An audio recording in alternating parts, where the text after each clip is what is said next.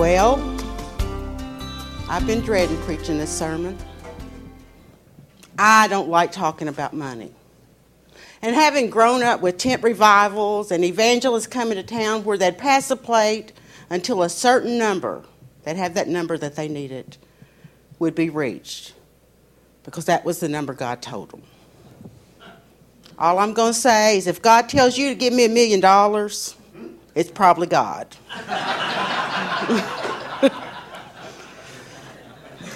I figure people will give if they want to. But my charge today is to talk about money and stewardship. And so I'm going to ask all of you to journey with me through my fear, because I bet some of you feel the same way about money as I do. I grew up in a home where tithing, meaning you give 10% of everything you earn to the church. You had to do it to keep the church going. You did it because it was important. I remember sitting by my fat ma at church at Trinity Gospel Tabernacle on Sunday during worship. Fat ma never had much money, but she gave what she had.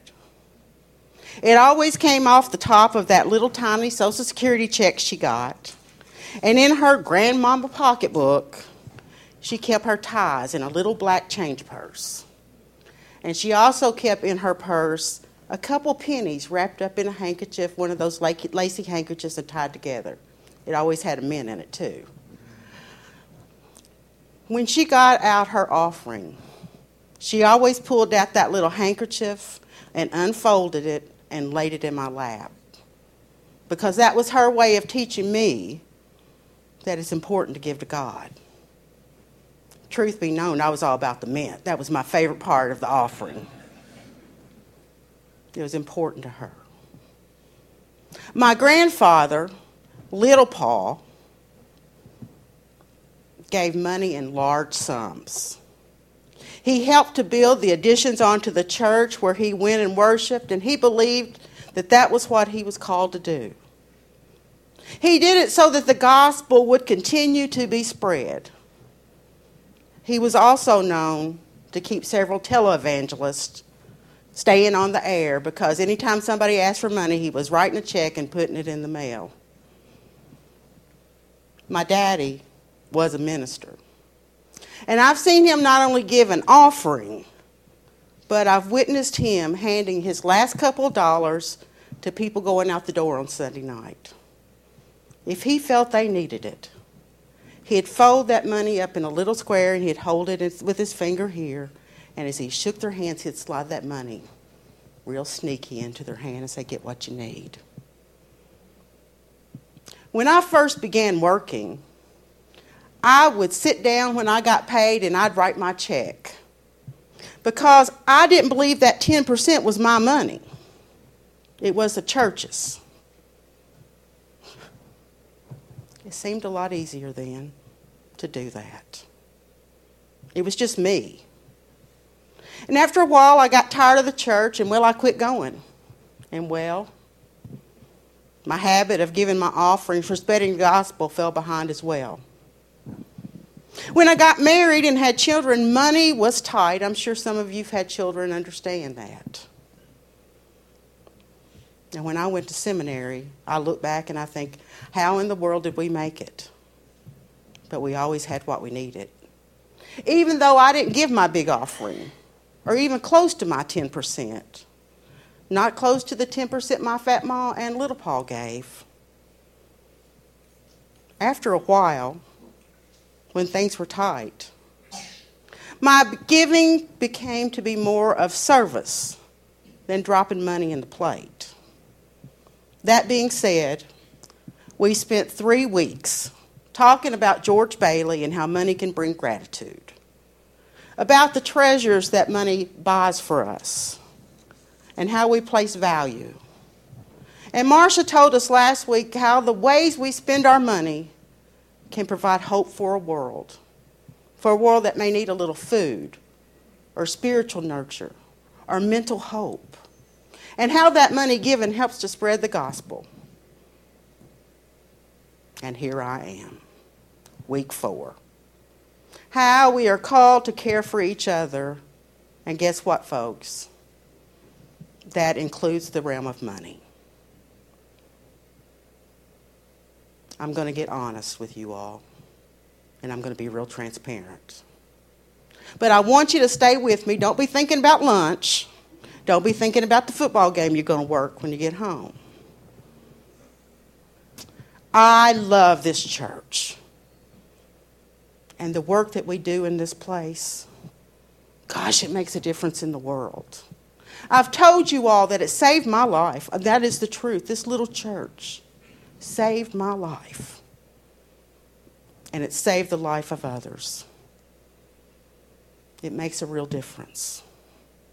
It has given some of us hope and love and people to love and people who love us. Oh my God, isn't it good? Isn't this place good? Come on, y'all can amen that one. Amen. It's so good and wonderful that some days when I talk about it, I can't find the words to say how thankful I am. Or what this church means to me is that deep. I don't know if any of you have noticed the offering totals lately. We've been posting them on the screens. As a church, we've been running a little behind budget every week. Now, we're not drowning by any means, but I always want to be honest and transparent. We are behind budget to the total of $18,000 for the year. Now, I don't know about any of you all, but my little check, when I remember to bring it, or my little cash that I drop in, that's not going to make a big dent in $18,000. But here's what I know. But like the ancient church long ago, that weight of $18,000 doesn't fall on one person. It falls on all of us. And what I've come to believe over the years, all these years of my faith journey, that when I can't, and there's a lot of times I can't, there's a community of believers whose faith together can tackle most anything. You know, some of us contribute by giving an offering, and others save the church money by giving the gift of time and offering tangible gifts like cleaning and mowing and cleaning toilets and cleaning communion cups. Man, every little bit that we do. What we give goes to the building of the kingdom and the spreading of the gospel, of the faith that cannot be contained in a tomb. A fully alive, wonder-filled faith. A treasure faith filled with sprinkles of love and hope and grace to a community who needs it. Everywhere I go, in this little town, I see people hurting. People who are rejected. People in all kinds of pain. I see lonely people. And a whole bunch of people who need love, and I think, oh my gosh, they need to come to BUCC. They need us so bad. One mind, one heart, one love. Together we can. Can we? 2 weeks ago, I heard from a friend of mine who attended LTS. You'll see her picture at the end of the picture videos today. Ren came to Lexington from Nagaland, India. It is a very remote place. I remember the first time she saw a swimming pool. She said, oh my gosh, in my country we carry water on our head and it's so scarce we would never play in it. That's how poor she came from. It's very remote. It's in the mountains. It's bordered by 3 other big countries, and there's always military action going on in that space. Ren is an amazing woman. After LTS, she went on a global ministry program and worked on that at Princeton. She met her husband there. He, too, was from India, and now he teaches Christian ethics in the Oriental Theological Seminary in Nagaland. She gave birth to her first son, Lanier, who's almost 12 now, right here in the United States. And then they both moved back to India to do ministry in their homeland. Ren does all kind of work with environmental issues, women empowerment, and she does this little street ministry where she goes around to the vendors and tells them about Jesus there in the streets, right there with the poor. Lanier is a citizen in the U.S. and to live in India as a dual citizen, he must get his passport updated every so many years. To get this renewed, Ren and Lanier, or Ren's husband and Lanier, have to fly from the north of India to the south of India to get the passport renewed. To do that, it costs $1,500. $1,500. That's what her husband makes in 3 months. She emailed me and shared her worry. She asked me to pray. You know that Facebook message of a mother trying to protect her son? I could feel her worry. And I told her I'd pray. But as soon as I finished talking with her, I had a thought. I don't have a whole lot. I don't have much to give. But a little bit might help. A little bit might help. So instead of just saying my little bit doesn't matter, I decided to walk through my fear and try. I contacted a large group of colleagues who went to seminary with Ren and myself. I simply explained the issue and asked if any of them would be willing to give up a Starbucks cup of coffee to help our sister in need. You know what happened? Many of my minister friends immediately left the group conversation. You know, and I can't say that I blame them. I'm one of those gullible people that thinks everybody's honest. Not everybody is. But there were some folks who stayed. And in a few days, I had people sending me PayPal. Some gave $200. Some gave $100. Some gave $10, $5, $20. And at the end of the week, I'd collected over $750. A gift of love. $1 at a time. Now, it's really hard to send money to India, to that part of India. I tried to go to the bank. They didn't wire money to India. I tried getting on PayPal Zoom. They don't have that over in Nagaland. I kept emailing Ren, and I'm like, I don't know how to get this money to you, and I don't know how to get it to you in time. In the process of that, I've got some skeptical friends who work with me, and they convinced me that I was being scammed. Now, I didn't care about my little bit, but, you know, some of the people who gave money, their $5 was the same as $200. It was a sacrifice, and I wanted to be sure. So one morning, I picked up the phone on Facebook Live, and I called my sister in India. And we talked about the work of the gospel, and she explained to me what she needed and how Lanier needed this to always stay safe. After I told my colleagues that I really had talked to Ren, they said, how do you know that was Ren? So they put enough doubt in me that I emailed her husband. I emailed the seminary address that was listed on the seminary. And indeed, he said, yes, we're trying to get help. And he said, Ren has told me about you and about Bram and Madison. She used to watch my kids when I went to seminary. I had to figure out how to get it there. So one day I was just sitting there and I thought, Dr. V, who lives across the hall from me over at Eastern State, we don't reside there, we work there. To make that straight, was from India. She explained the difficulty of that remote area and why it was so hard to get money there but nowhere else in India. She said, let me talk to my husband. So what happened was I gave my money to Dr. V. Dr. V's husband happened to be in India this week.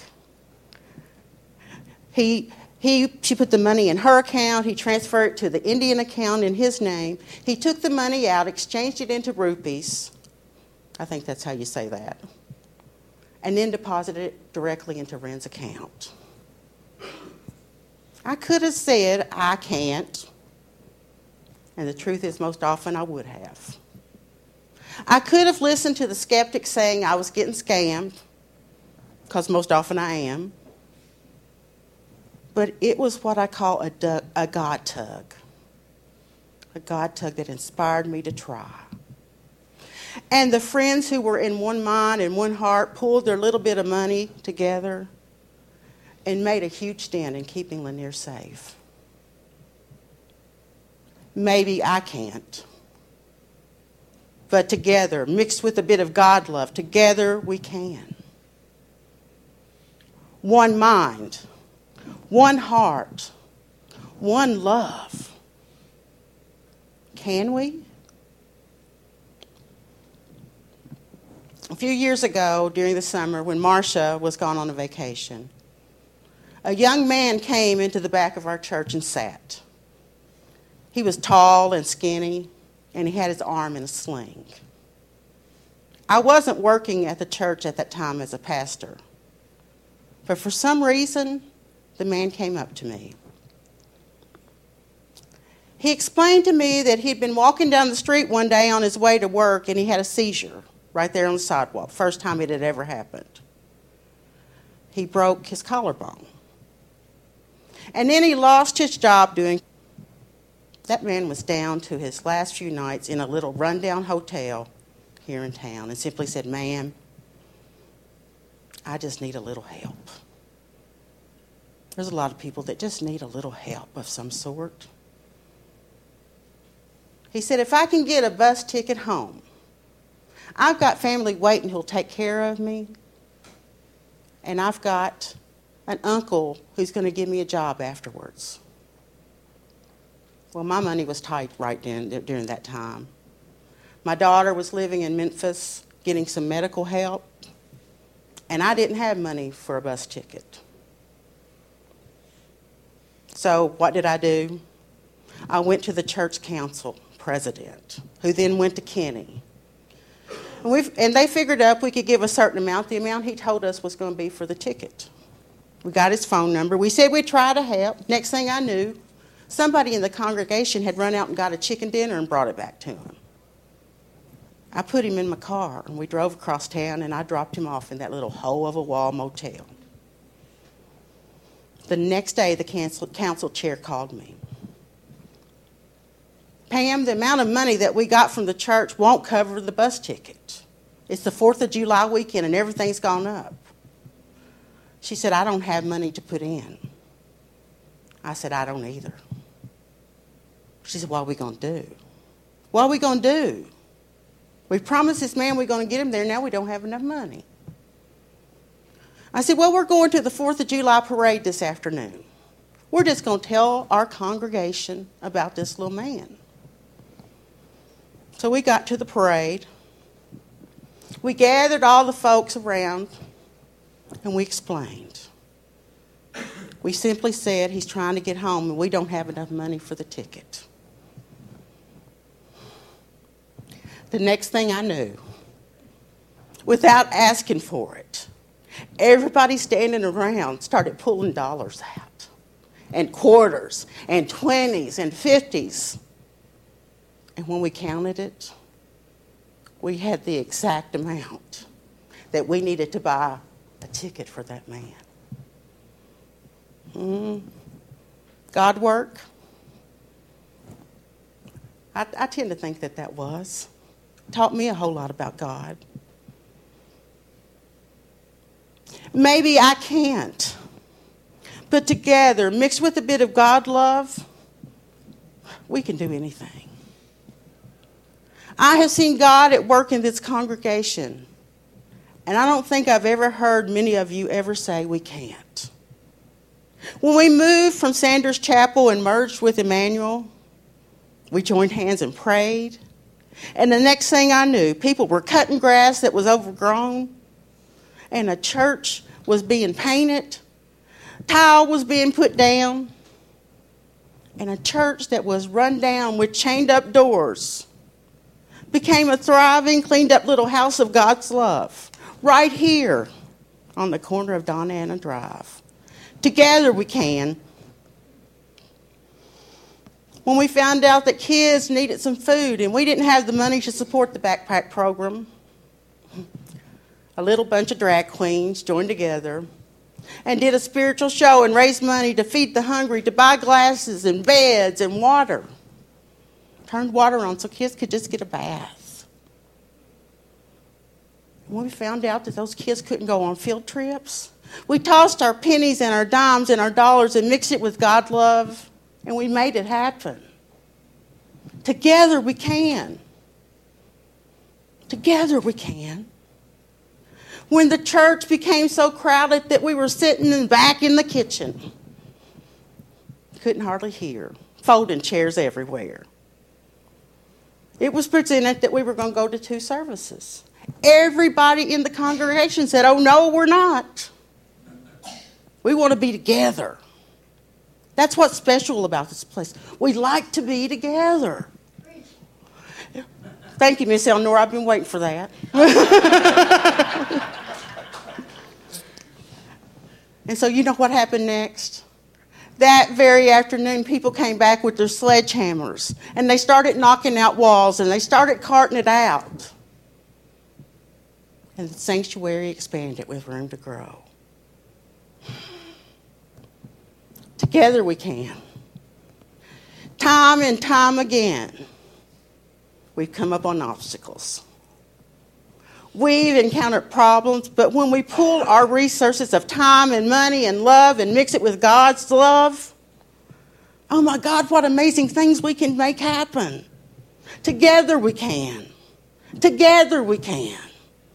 Brothers and sisters, BUCC family, friends, and even if you're here for the first time,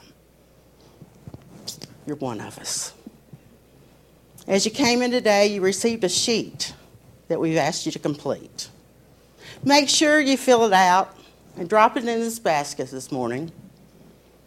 We're going to do communion. You're going to come up and you'll just drop that in your offering in that basket. We're going to see what gifts you're hiding from us.